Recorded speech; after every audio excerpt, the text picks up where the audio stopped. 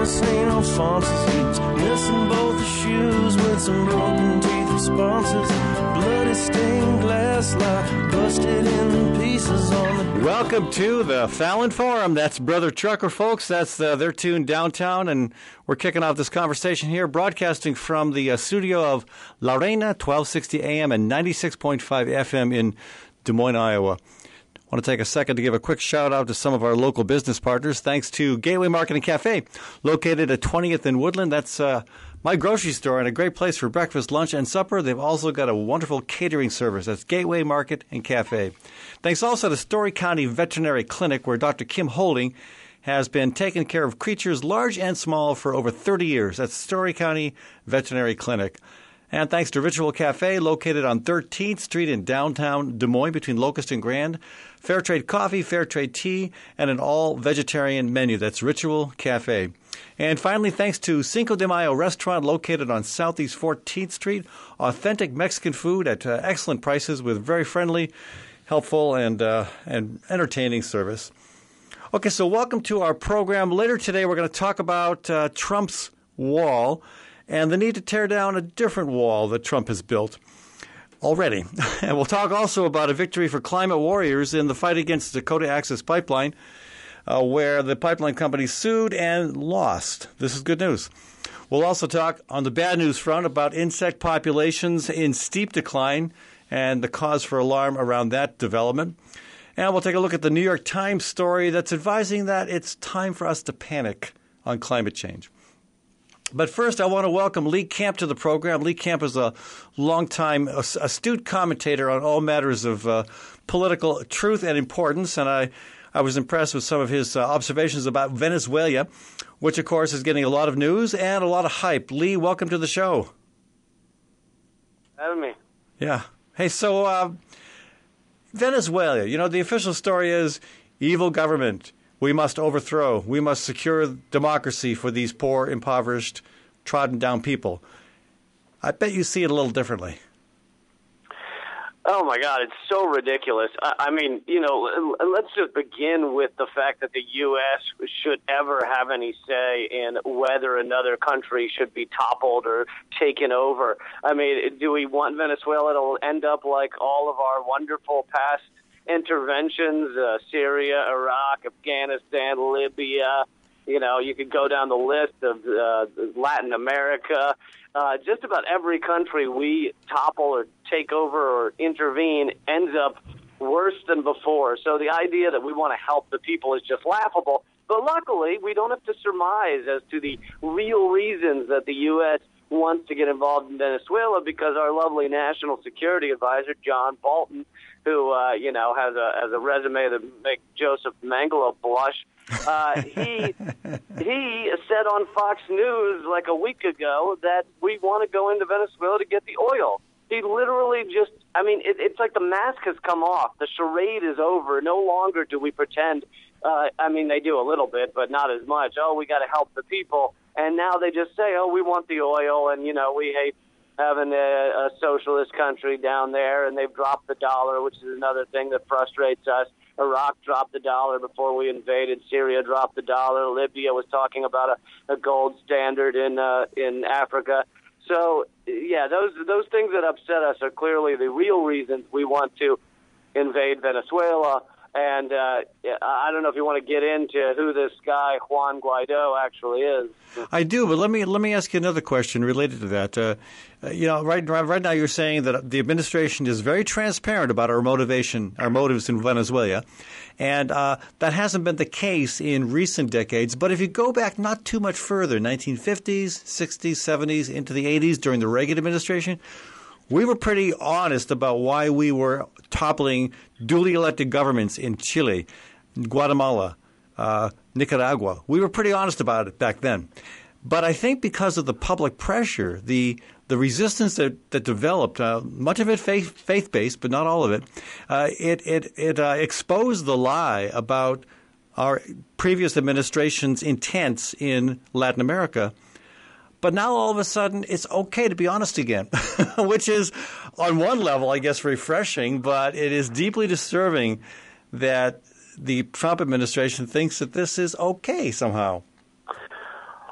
Well, yeah, I think it's okay for some people to speak forthright about it, but most Americans, if you talk to them and why they think we need to get involved in Venezuela and the so-called liberals of Bill Maher and NPR and MSNBC, they say, oh, we got to help the people. The people are starving. But they fail to mention that it's our sanctions that have largely made these people suffer to the extent they're suffering, medicines and things like that. We have heavily sanctioned Venezuela, making it very difficult for them to have a functioning economy. And Juan Guaido, the opposition leader, has said that he wants to bring the IMF back in, which we know how that works. You can read Confessions of an Economic Hitman to learn how we use the IMF and the World Bank to put these countries into economic debt. But to get back to your point about, back in the 80s and Iran-Contra and everything, it's amazing that it's some of the same characters. Elliot Abrams was involved in Iran-Contra, and we were running guns, and we got caught running guns to Nicaragua. And here we are with a flight that last week McClatchy revealed was likely running weaponry to Venezuela. A normally domestic freight company suddenly did 40 flights to Venezuela over the past month. And the Venezuelan government discovered the flight and found, it was up to the brim with assault weapons. And now the same company that did that has connections to the CIA rendition program that has been so lovely. Yeah. So you mentioned Juan Guaido and his credentials and his background. I would not be surprised to find out that he had spent some time studying at the School of the Americas, as it's called, or as other folks who are more critical of it call it the School of the Assassins. I don't know whether that's the case, but it would not surprise me one bit, because a lot of the dictators that we install historically in Latin America have come through that school in Bennington, Georgia.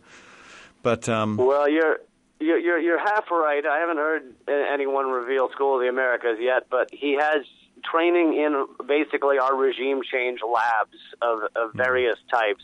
He went to George Washington University. He studied under Professor Beres Beitia, who was the former executive director of the IMF.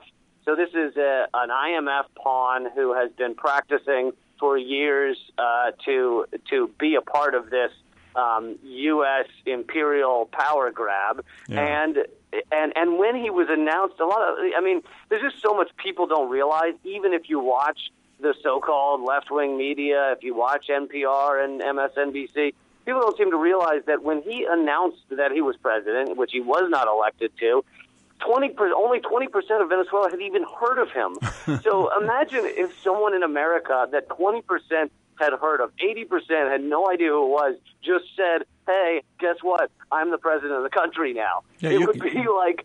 Yeah. It'd be ridiculous. The person would likely be locked up, I think. Either in prison or in a ward. So if you Google I just did this. If you Google Juan Guaido, again, the media, the mainstream media, have overall been at least somewhat critical of President Trump, and thus they're labeled as fake news. But on this issue, they're taking the bait and running with it. The first lead that pops up on Juan Guaido is, quote, "I'm ready to die for my country's future," Juan Guaido tells Euronews. And the next one is, in Miami, Trump to urge Venezuelan military to support Guaido as new leader. And the next one, this is the Washington Post, the accidental leader, how Juan Guaido became the face of Venezuela's uprising. It's so, it's like there's no objective thinking going on here at all. I love the idea of accidental. In fact, he ran around having meetings with, our neoliberal think tanks and the Washington belligerati that wants to bring down Venezuela, and that was just before he announced himself. And this is all a plan that I think Bolton thought would work easily. Bolton and whoever else, Pompeo, thought would work easily. You just announce someone else as the leader, then America pressures their allies. So 30 countries have now announced that Guaido is the leader of Venezuela. However, they act like, oh, it's now recognized. No, 30 countries is not actually that many out of 200 countries in the world. Right. And Maduro still has the support of most of the country. And at the end of the day, whether you love Maduro or hate him, this should be the Venezuelan people's decision. This should not be America pressuring them to collapse their government. And who knows where that ends? That ends in some horrific civil war or something that kills tens of thousands of people. And, John Bolton's just sitting here chuckling, I guess. Yeah, that to me is the bottom line. Is whether you like or dislike Maduro, installing a tin pot dictator is just wrong on so many levels. And it sounds like one of the big reasons is we want their oil. I mean, again, Venezuela has the largest oil reserves, I believe, of any country in the world. Yep, the largest oil reserves, untapped oil reserves in the world, and a lot of people think the U.S. doesn't want oil anymore because we're so excited about our quote-unquote energy independence. But the truth is fracking is not as profitable as they thought it'd be with oil prices low, so the fracking industry is collapsing, and the truth is they want to keep having easy oil. So, in fact, we do want their oil, and John Bolton said as much on Fox News. And but this, despite all of our media marching in lockstep, I mean, honestly, if you think the so-called resistance on this media disagrees with Trump, then why do they agree with him? And on every word about Venezuela, it doesn't make any sense. But it doesn't seem like this ridiculous coup attempt is really working because 0% of the military has flipped to Juan Guaido's side. I would think that if. Given the dislike of imperial powers to the north in Latin America, I would think that the U.S. overtly coming out in support of Guaido could backfire. Strategically, I mean, it's an expression of hubris and assertion of our illusions of global dominance. But in reality, isn't it going to backfire among the populace, like among most people? Well, you're getting to an important point, which it will backfire among the poor and maybe middle class, largely the poor, the downtrodden. But this is a coup of the oligarchy. Greg Palast wrote a great article about how this is something people are not talking about is that this is also about race, because basically the oligarchy, which still exists in Venezuela, is largely lighter skin, and from many of their ancestors or whatever are from other countries, and who's in power right now, Maduro and Chavez, and everything, all represent the indigenous, the poor, and if you look at like the rulers in the Maduro government, the Chavista government, and you look at the Guaido group that want to take over, you can see a very distinct difference in skin tone, because this is race, this is poverty, this is class-based, and so this is a coup of the oligarchy, and basically they came to America and said, hey, will you, the rich oligarchy of America, support the formerly rich oligarchy ruling class of Venezuela to take down the poor? Yeah, no brainer, right? So, but with the U.S. now being the biggest oil-producing country in the world, at the expense of our indigenous communities, our farmland, our property rights, and a lot of other casualties, why do we even need or want Venezuelan oil? Well, yeah, it's because the oil price has gone down, and so fracking has become very difficult for them. I mean, for a lot of reasons. Some of it is the activists, Sorry. Bravo, Ed Fallon. Some of that is part of the reason that it's more difficult for these fracking companies and these gas companies to lay the pipeline and the infrastructure. But the most important thing is the price has gone down. So fracking, which is a very difficult way to get an energy source to crack open the earth and do that, is just not as profitable. And so they want this easy oil that Venezuela sits on top of. And of course, it's that they might not be doing this just for the oil, but it's really the three-pronged reason that they want to bring down. One is the pink tide, as it's called, of socialism in Latin America, which some of those countries that were considered the pink tide are already flipping the other way, thanks to our efforts and the efforts of their oligarchy. We tried to create a coup in Nicaragua just a few months back. Right. So this is not unheard of. And then the third one is, dropping the dollar and being outside of the petrodollar, which is that's where a lot of our power comes from, is the petrodollar. One last question. What's the smart money say on how this is going to turn out? What do you think? Well, a lot of the people I've been reading say that it's just not happening the way Bolton and Pompeo were hoping. They really thought that if you just announced this and you increase the sanctions and the people are having a difficult time, that the military would switch. But, a lot of the military and the people in the country, they remember the times under the ruling elite oligarchy that was not good for them. So they may have difficulty finding certain foodstuffs. And by the way, most reports I hear is not that they're starving. There's certain items that are tough to get in Venezuela because those are run by corporations that support the previous oligarchy. But so it doesn't seem like it's this coup is really working out. But time will tell. I know the U.S. is not going to back off on their pressure, but I'd love to see the American people wake up to the actual facts on the ground there. Well, I appreciate you speaking up about it, and we'll do our part to get the word out here because, again, the truth is what people need to know. So, again, Lee Camp, folks, thanks for joining us, Lee. And if folks want to... Absolutely, and I'm at leecamp.com. Yeah, leecamp.com, and you've got a great program that's on that's available. You can subscribe to it. It's called Redacted Tonight. And people can follow you on Facebook and elsewhere, I believe, to the usual social media network. Yeah, and the new comedy special is leecampcomedyspecial.com. All right. Lee, thanks so much for joining us. Thank you. All right, folks, when we come back from a short break here, we're going to talk about Trump's wall at the border and the wall that really ought to be torn down that's already built. Back in a minute on the Fallon Forum. Gateway Marketing Cafe is your locally owned source for specialty groceries. Enjoy chef-crafted prepared foods, artisan baked goods, organic produce, specialty cheeses, and hand-selected wines and craft beer. Visit the lively cafe for breakfast, lunch, and dinner 7 days a week. Gateway Market is centrally located on the corner of Martin Luther King Jr. Parkway and Woodland Avenue. Stop by or visit www.gatewaymarket.com for more details. Gateway Market. Good food, great community. It's important to know where your food comes from. At Hawk Restaurant, that's easy because 90% comes from Iowa farms and Iowa producers. Located at East 5th and Walnut Street, Hawk is open for lunch and supper Monday through Saturday.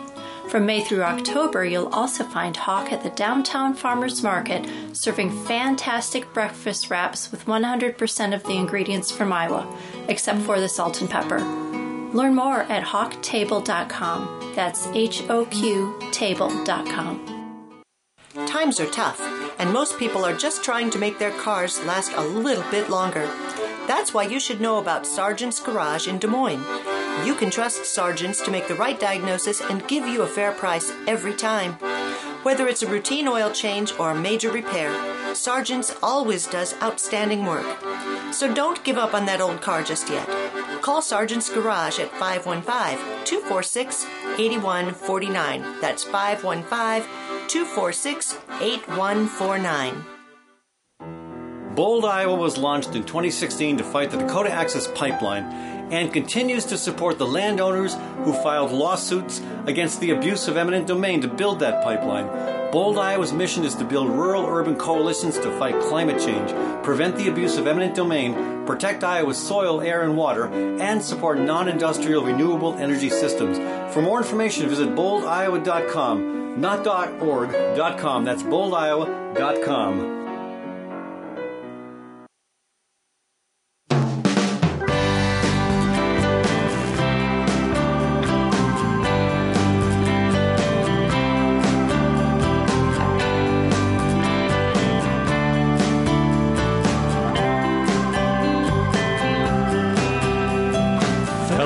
And welcome back to the Fallon Forum. This is Ed Fallon, your host, as we broadcast from the snowy cultural and culinary crossroads of America, Des Moines, Iowa. We are on track, by the way, to if the predictions come true for Tuesday's snowfall, we will set a record for the most snow in a 40-day period.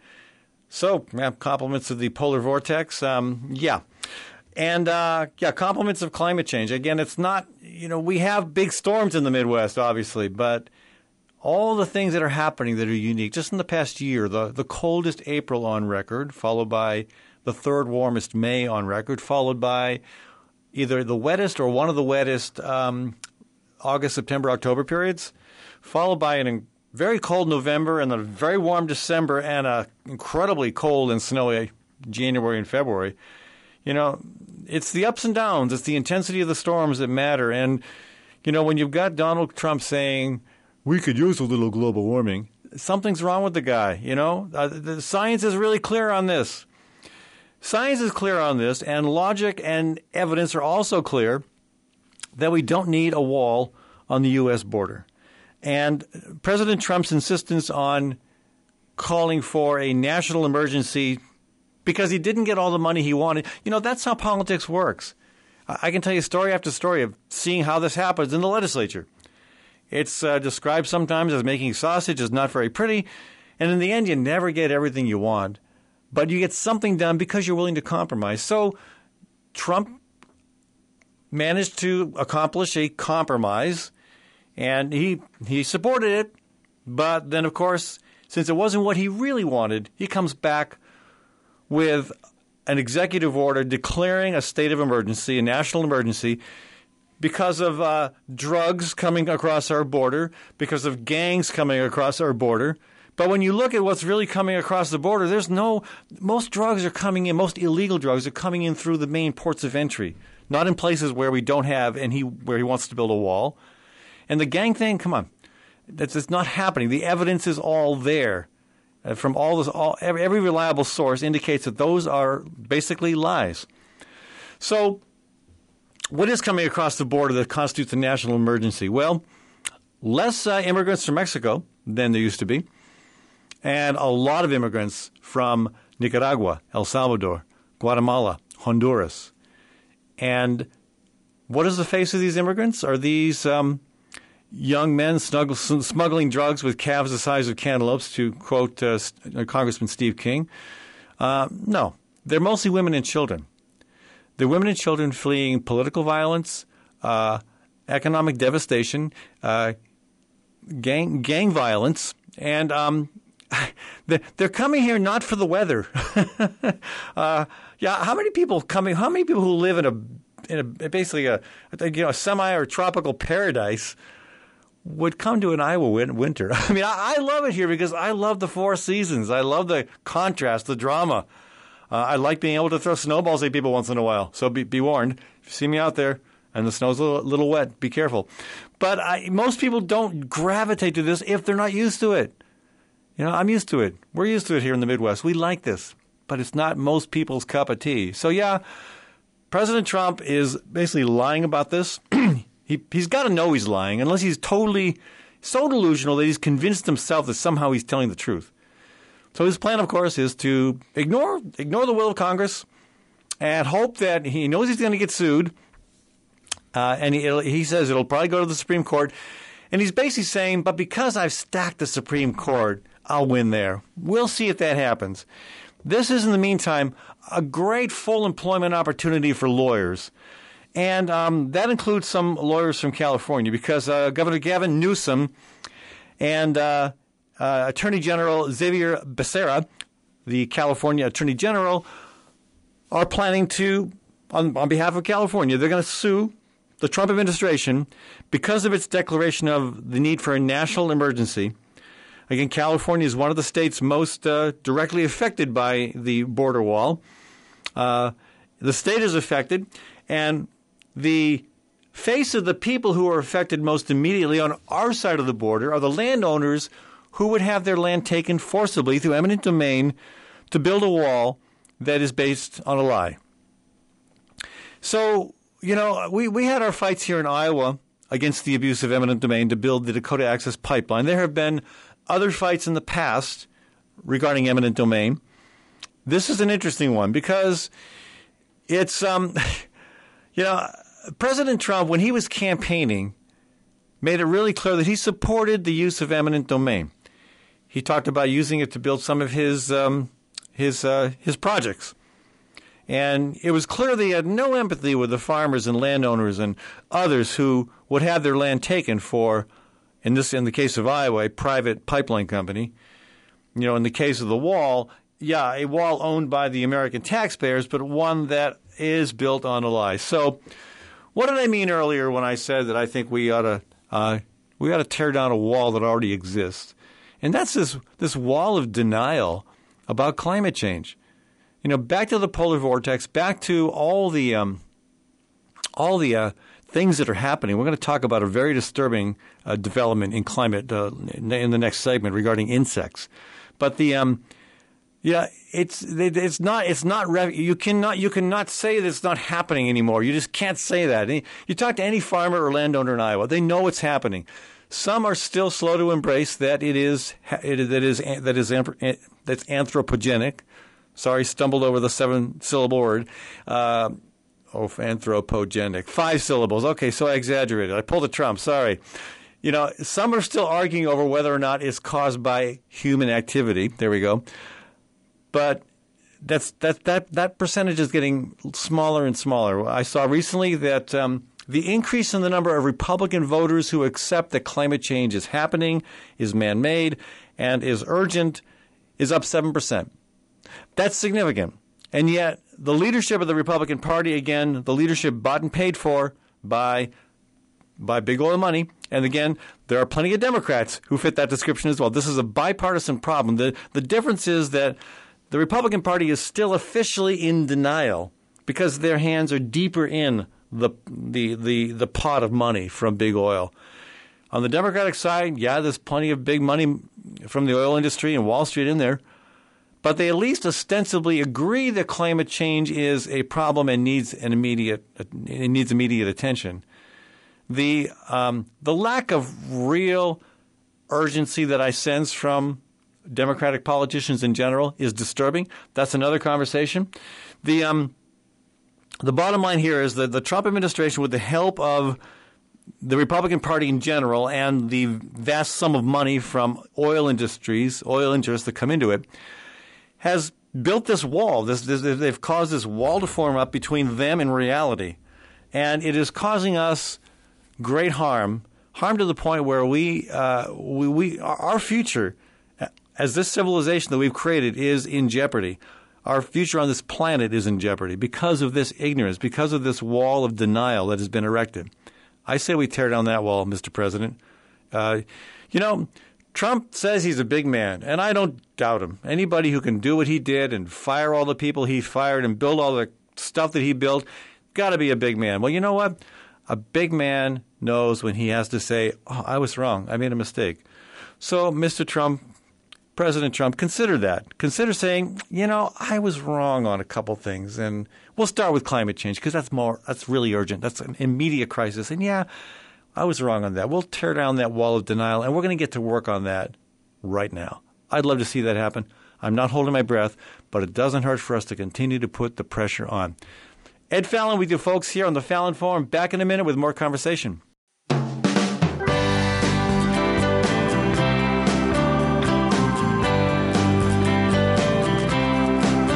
Welcome back to the Fallon Forum. That's Brother Trucker. That's their tune Downtown, and we're broadcasting from Des Moines, Iowa on La Reina, 1260 AM and 96.5 FM. Thanks to the stations around Iowa and around the country that rebroadcast this program.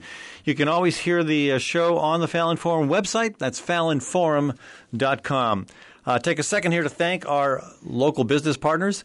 Thanks to Gateway Market and Cafe, located at 20th and Woodland in the Sherman Hill neighborhood. That's my grocery store and a great place for breakfast, lunch, and supper. They've got a catering service as well. Thanks also to Community CPA and Associates. Community CPA has offices in Des Moines and Iowa City. And it's that time of the year, folks, where you need to be thinking about your taxes. So give Yingsa, the founder and director of Community CPA, a shout. Thanks also to Hawk Restaurant on East 5th and Walnut, where 90% of the food served comes from Iowa farms and producers, even in February. Thanks also to Sergeant's Garage at 6th and College, north of downtown Des Moines. That's Sergeant's Garage. And thanks to Diversity Insurance, located at 1541 East Grand in Des Moines. Your insurance needs under one roof. No appointment needed. Give Diversity Insurance a shout or just stop on by. All right, thanks for tuning into today's program, folks. Remember, this is one of the rare alternatives to the crazy right-wing talk you'll hear that dominates the commercial airwaves. We try to provide a balance and also try to be fair. I frequently have people on the show that may not agree with me, and I like that. I like to have that healthy kind of conversation. You won't see Rush Limbaugh ever do that. Okay, so here's an issue that brings together people from both sides of the political conversation. The Dakota Access Pipeline. Again, environmentalists strongly opposed to it because of the impact on climate change, the potential threat to our water. A lot of other folks, including me, are concerned about the impact on property rights and the impact on soil, on topsoil, on tiling, all these other things that really matter to someone trying to farm for a living. And so a lawsuit was filed by Energy Transfer Partners, the parent company of the pipeline company, Dakota Access. They filed a lawsuit a couple years back, I think it was August of 2017, I believe, alleging basically racketeering. They were coming after a whole bunch of organizations. They named Greenpeace as the lead organization they were coming after, which was fascinating to me because Greenpeace had very little to do with the fight against the Dakota Access Pipeline. Largely, that fight was led by Iowa farmers and landowners, environmentalists, and Native people here in Iowa and especially up in North Dakota.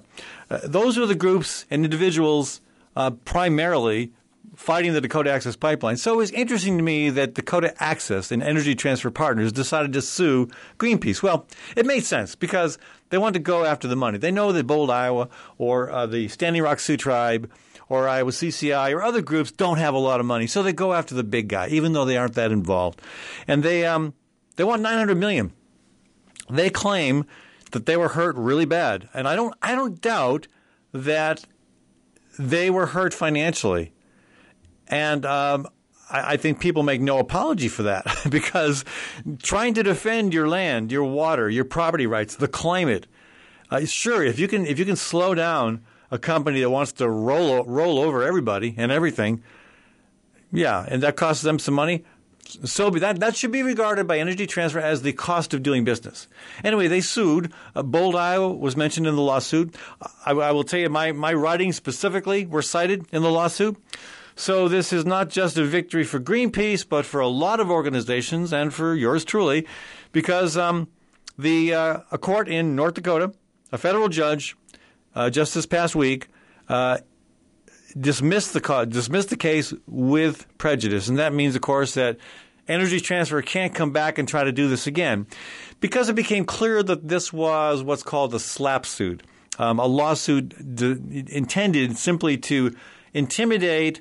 Throw a lot of money, a lot of legal power, and you'll silence the opposition. They won't come back and do this again. I am almost certain that Energy Transfer Partners never thought they would win this case, and they're not upset about the outcome. They knew this was what was going to happen. But in the meantime, they had a lot of folks worried about it, and of course, Greenpeace and possibly some of the other organizations spent a lot of money fighting it in the courts. So even though this is a victory for the people opposed to the pipeline, and ostensibly for Greenpeace since they were the first group named, it's also, unfortunately, a bit of a victory for Energy Transfer Partners because, they were able to run up some costs and waste time and effort. But possibly the best thing about this ruling is the fact that it is issued with prejudice, meaning, again, they can't come back and do this again because the court saw through this. Even though our federal courts are becoming increasingly populated by the extreme edge of the judicial spectrum, even though that's happening, we're still seeing rulings that, for the most part, make sense and come down on the side of fairness and intelligence. That's encouraging. So I don't quite know how this is going to all play out over the long haul, because I don't doubt that Energy Transfer Partners and other big oil and fossil fuel companies will try to find ways of silencing dissent through the courts. I have no doubt that'll happen. But the fact that that previously the same again.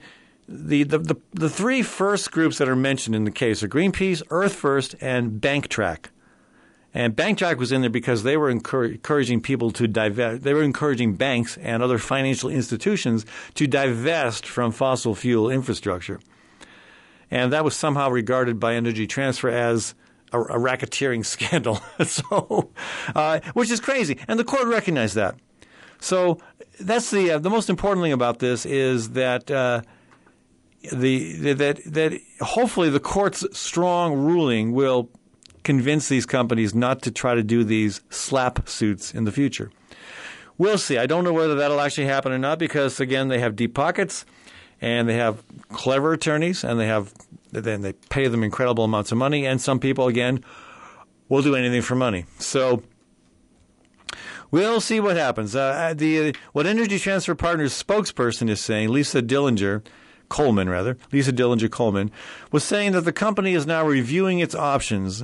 She says, quote, "We are disappointed, but because the judge dismissed the state claims without deciding their merits, we intend to assess our options and make a decision shortly on next steps."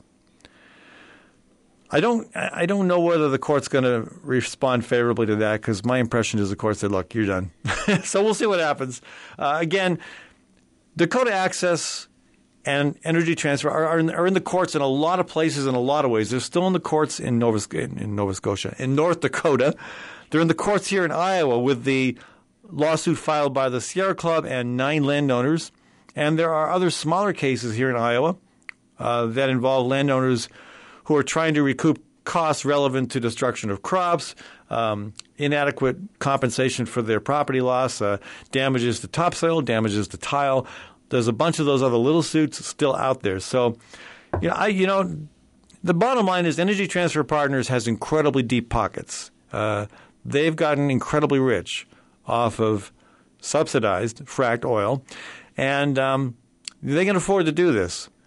But we'll see. As the courts tighten the definition of what's allowed, maybe that will limit their opportunities for harassing people who are opposed to these pipelines.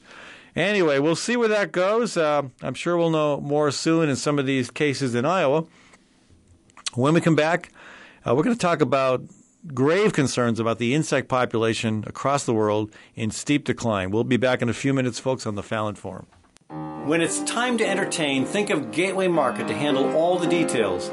Gateway offers a wide variety of stress-free options like cut-to-order cheese and charcuterie, a delicious olive bar, and a wide variety of chef-prepared dips and spreads. Or let Gateway's catering team take care of the entire event, right down to the wine and beer pairings. Gateway's expert floral designers can even customize the perfect centerpieces. Stop by or visit gatewaymarket.com for more information. Gateway Market, good food, great entertaining. Dr. Kim Holding has over 30 years of experience working with all creatures great and small. Cat, dog, horse, cow, elephant. Well, maybe not an elephant. If you've got a pet elephant, you may be in trouble. Kim's work history is long and deep, and her clients stick with her year after year because they know she will do right by them and their pets and farm animals. So give Dr. Holding a shout to keep your animals happy and healthy. Call 515-232-8766. That's 232-8766. Across the Des Moines Metro, Ritual Cafe is known for its excellent fair trade coffee and fair trade tea. Ritual Cafe also serves breakfast and lunch and offers an entirely vegetarian menu. This unique venue is also known for its live music and displays of local artwork on the walls. Located on 13th Street between Locust and Grand in downtown Des Moines, Ritual Cafe is open 6 days a week. Make Ritual Cafe a daily part of your ritual. For all your accounting needs, both business and personal, contact Ying Sa at Community CPA, with offices in Des Moines and Iowa City. It seems that tax law changes every year, You want an accountant who's up to speed on the latest twists and turns, someone who can help make sure your tax return is filed accurately, in a timely manner, and properly, so you don't end up paying any more than you need to pay. So give Ying Sa, the founder of Community CPA, a call at 515-288-3188. That's 515-288-3188.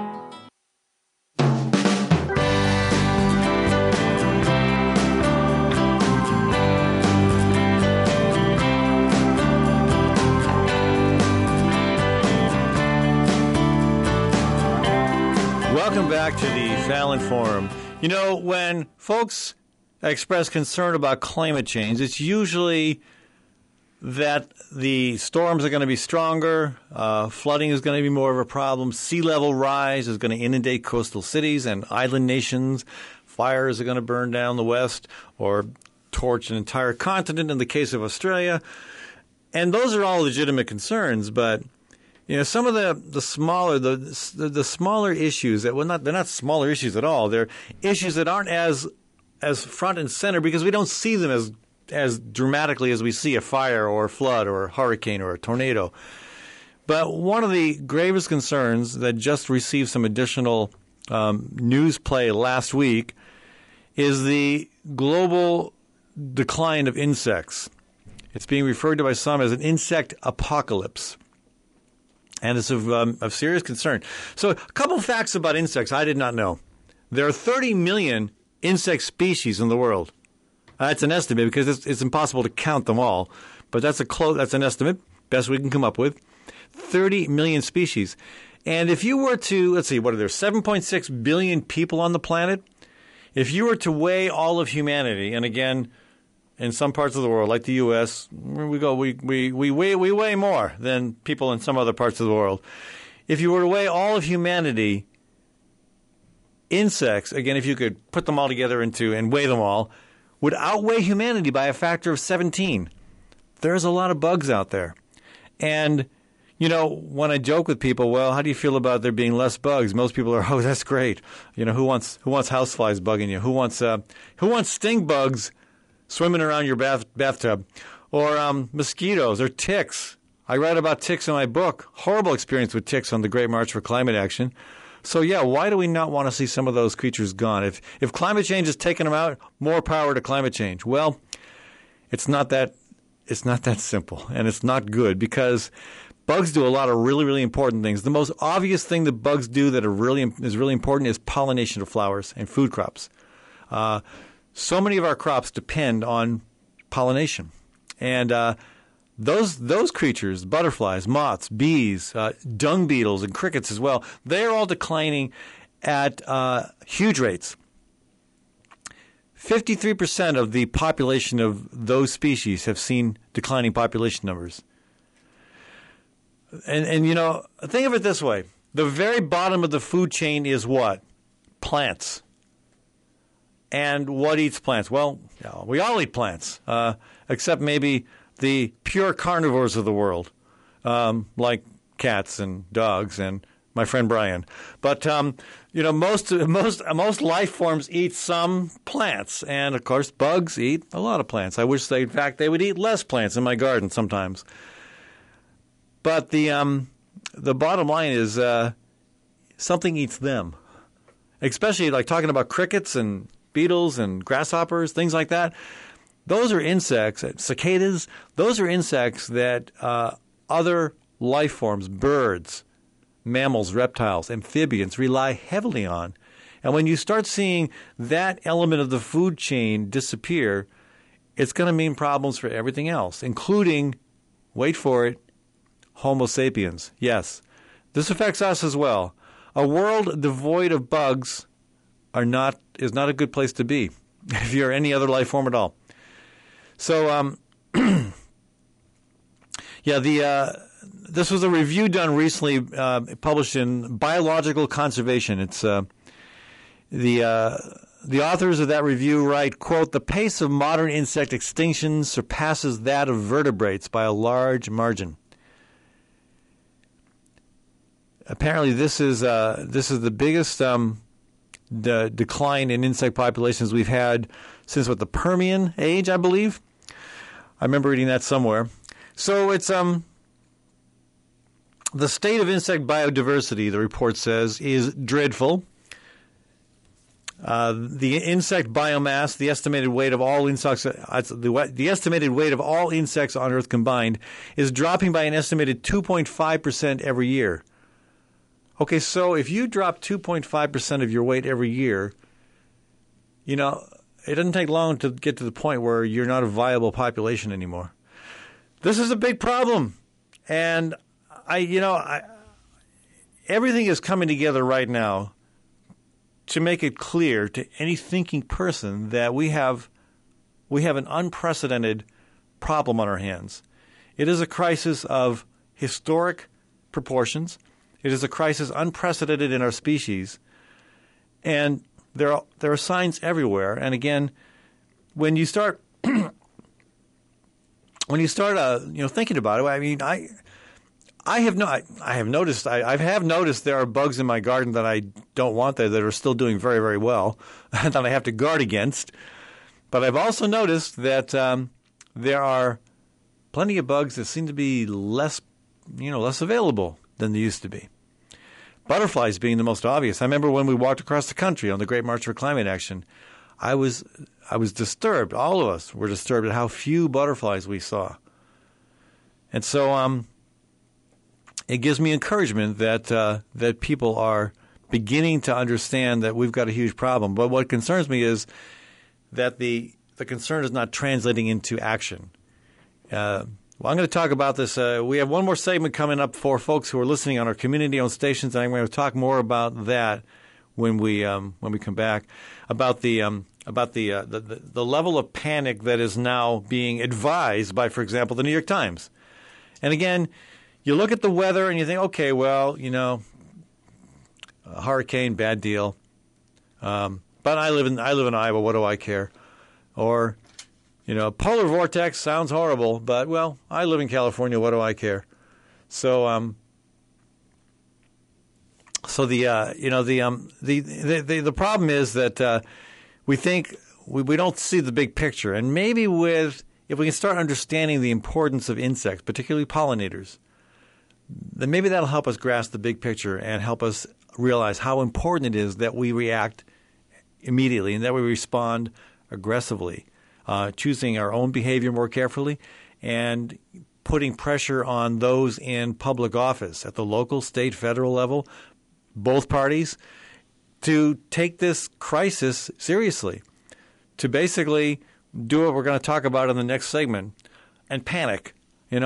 Panic is a bad thing if you're running away from Godzilla and screaming and he's crushing all your cities. I know that's That's a cinematic reference, but the bottom line is we have a big world of hurt coming our way, and we've got to do something. Folks, you're listening to the Fallon Forum. Thanks for tuning in. Ed Fallon, your host here, broadcasting from Lorena, 1260 AM.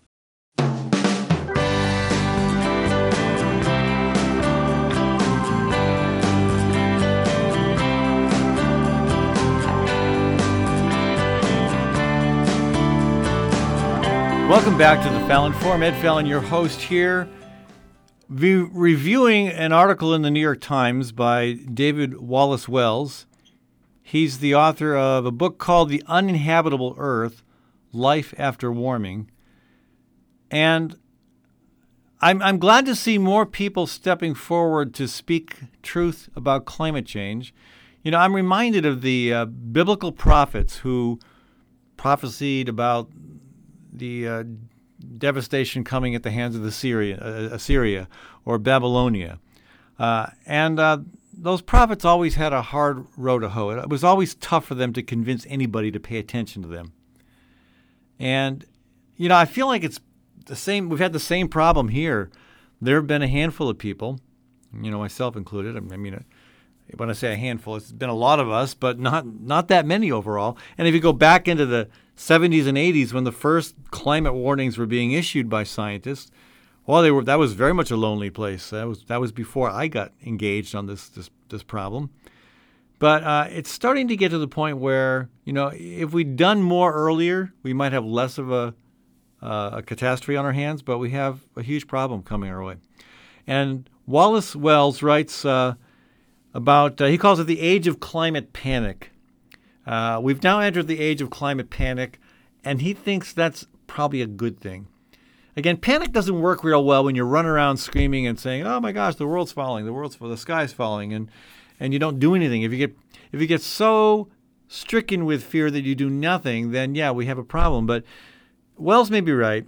He says that maybe the fear that people are starting to realize they should have because of climate change might actually inspire them and collectively our government, our businesses, our academic institutions. It might actually inspire them to take the action that we should have taken 50 years ago.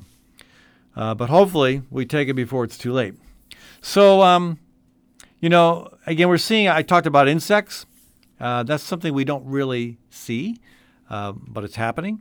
Another thing we don't see, for example, we read about it, but you're reading about, for example, the cavern the size of almost as big as Manhattan Island under the Thwaites Glacier in the Antarctica. We read about that and we say, wow, that's huge.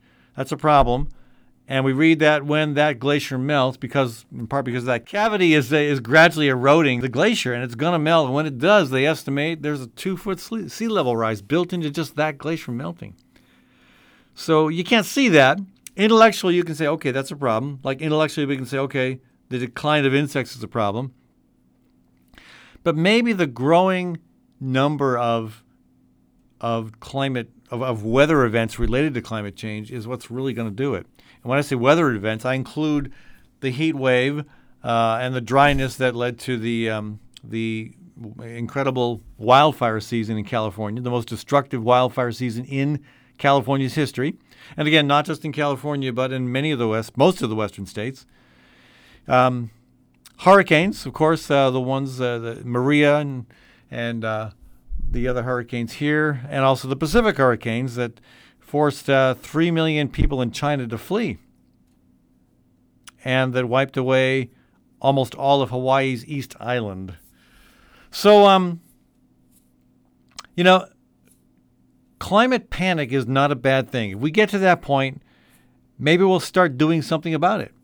Right now, again, I talked earlier about the Trump administration's wall of climate denial, but even among those of us who understand the problem intellectually, it doesn't seem that we've got to the point where we're willing to do what it takes to try to address the crisis. We aren't panicking enough, according to Wells.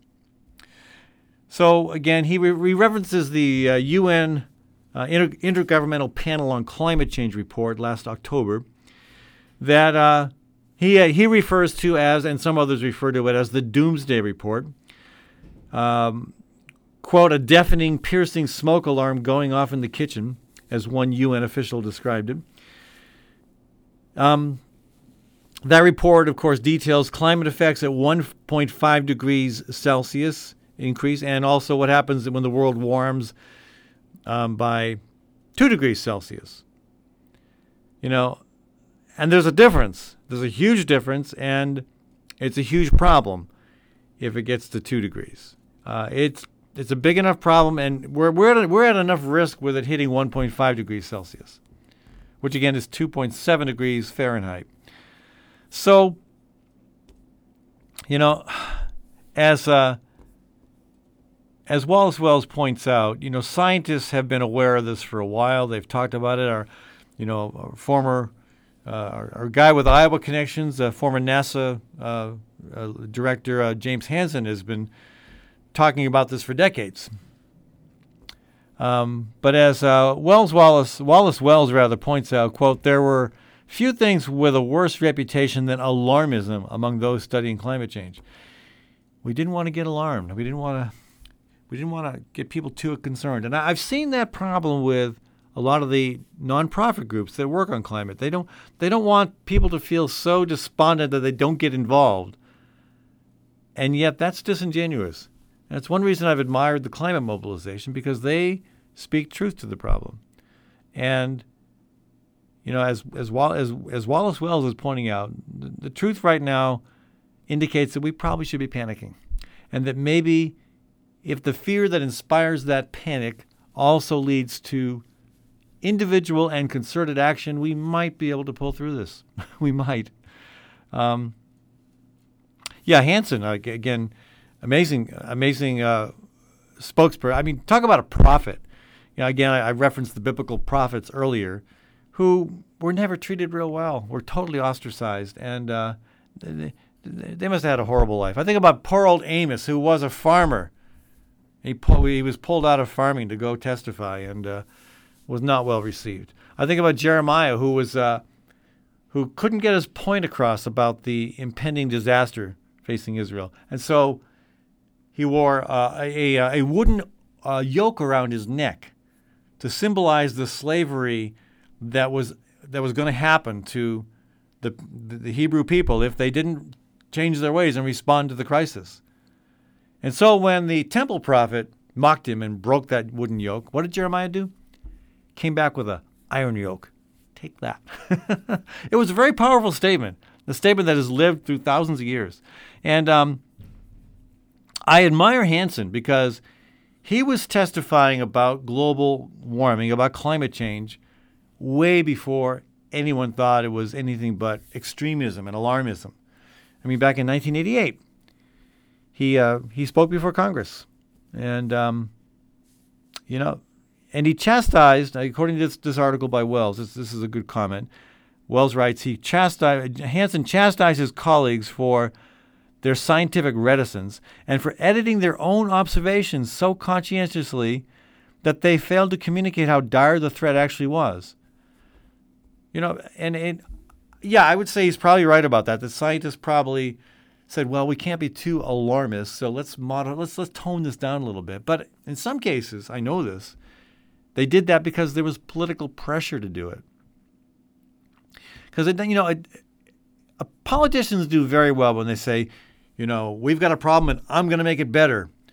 But when they say, we've got a problem so bad that all of us are responsible for that we should be panicking right now, that's not quite as strong of a political sales pitch as what I said earlier. So what else does Wallace Wells say? He says in 2018, scientific circumspection began to change. This is just 2 years ago, or last year. Perhaps because all the extreme weather wouldn't permit it not to. Some scientists even began embracing alarmism, particularly with that UN report from last October. The research it summarized was not new, and temperatures beyond 2 degrees Celsius were not even discussed, though warming on that scale is where we are headed. And I might insert there that we're actually headed more toward 4 degrees Celsius, which it's unthinkable. We don't survive on this planet if we have 4 degrees Celsius warming. We may not survive with 2 degrees. With 1.5 degrees, it's still a crapshoot. So Wallace Wells goes on to say, the report by these 100 scientists around the world, quote, did not address any of the scarier possibilities for warming. It did offer a new form of permission to the world's scientists. The thing that was new was the message. It is okay, finally, to freak out. Even reasonable to freak out. So, as Wallace Wells says, quote, this to me is progress. Panic might seem counterproductive, but we're at a point where alarmism and catastrophic thinking are valuable for several reasons. It's a worthwhile read, folks. And his book, I have not seen his book yet, but it sounds like it's also a worthwhile read. But again, I would say, don't spend too much time reading. And I'm saying that as an author who just wrote a book, and of course I want you to read my book.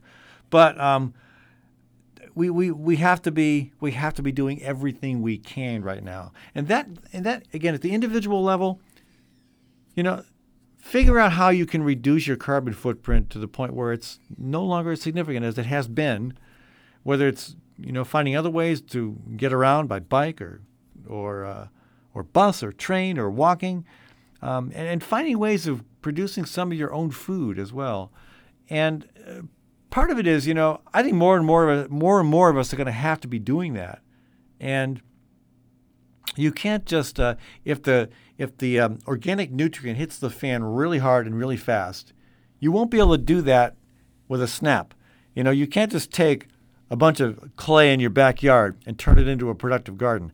That takes some time. It takes effort. It takes a number of seasons of removing the worst of the clay and bringing in good topsoil and enriching it with compost, and maybe pruning enough trees where you have the sunlight you need. It takes time, effort, and so preparing for that is now is a good time to prepare for that. And again, beyond all the important things we can do individually, the most important thing we can do is collective action of getting our politicians and our business leaders and our academic leaders to wake up, and the media. Gosh, the media. How complicit has the media been in this? I ended my subscription to the Des Moines Register last year because, as I wrote to them, I'm tired of you guys ignoring the climate crisis. Interestingly, the day after I ended my subscription, they had a nice front page story about climate. But you don't treat a crisis with an occasional front page story every month or two. That's clearly you don't regard that as a crisis. Clearly the media is not panicking. They need to.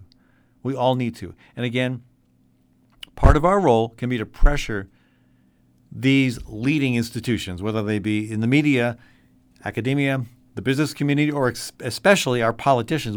We need to be pressuring them to panic, to respond with the urgency that the crisis demands. That's up to us. And no one else is going to do it. And yeah, even if you do it yourself individually, it's so, as Gandhi said, every action you take, even if it's just you doing it, it's so important that you do it. But the truth is right now, I don't think we're going to be acting alone much longer. More and more people are jumping on board, understanding that we have a crisis and that, yeah, it's okay to panic.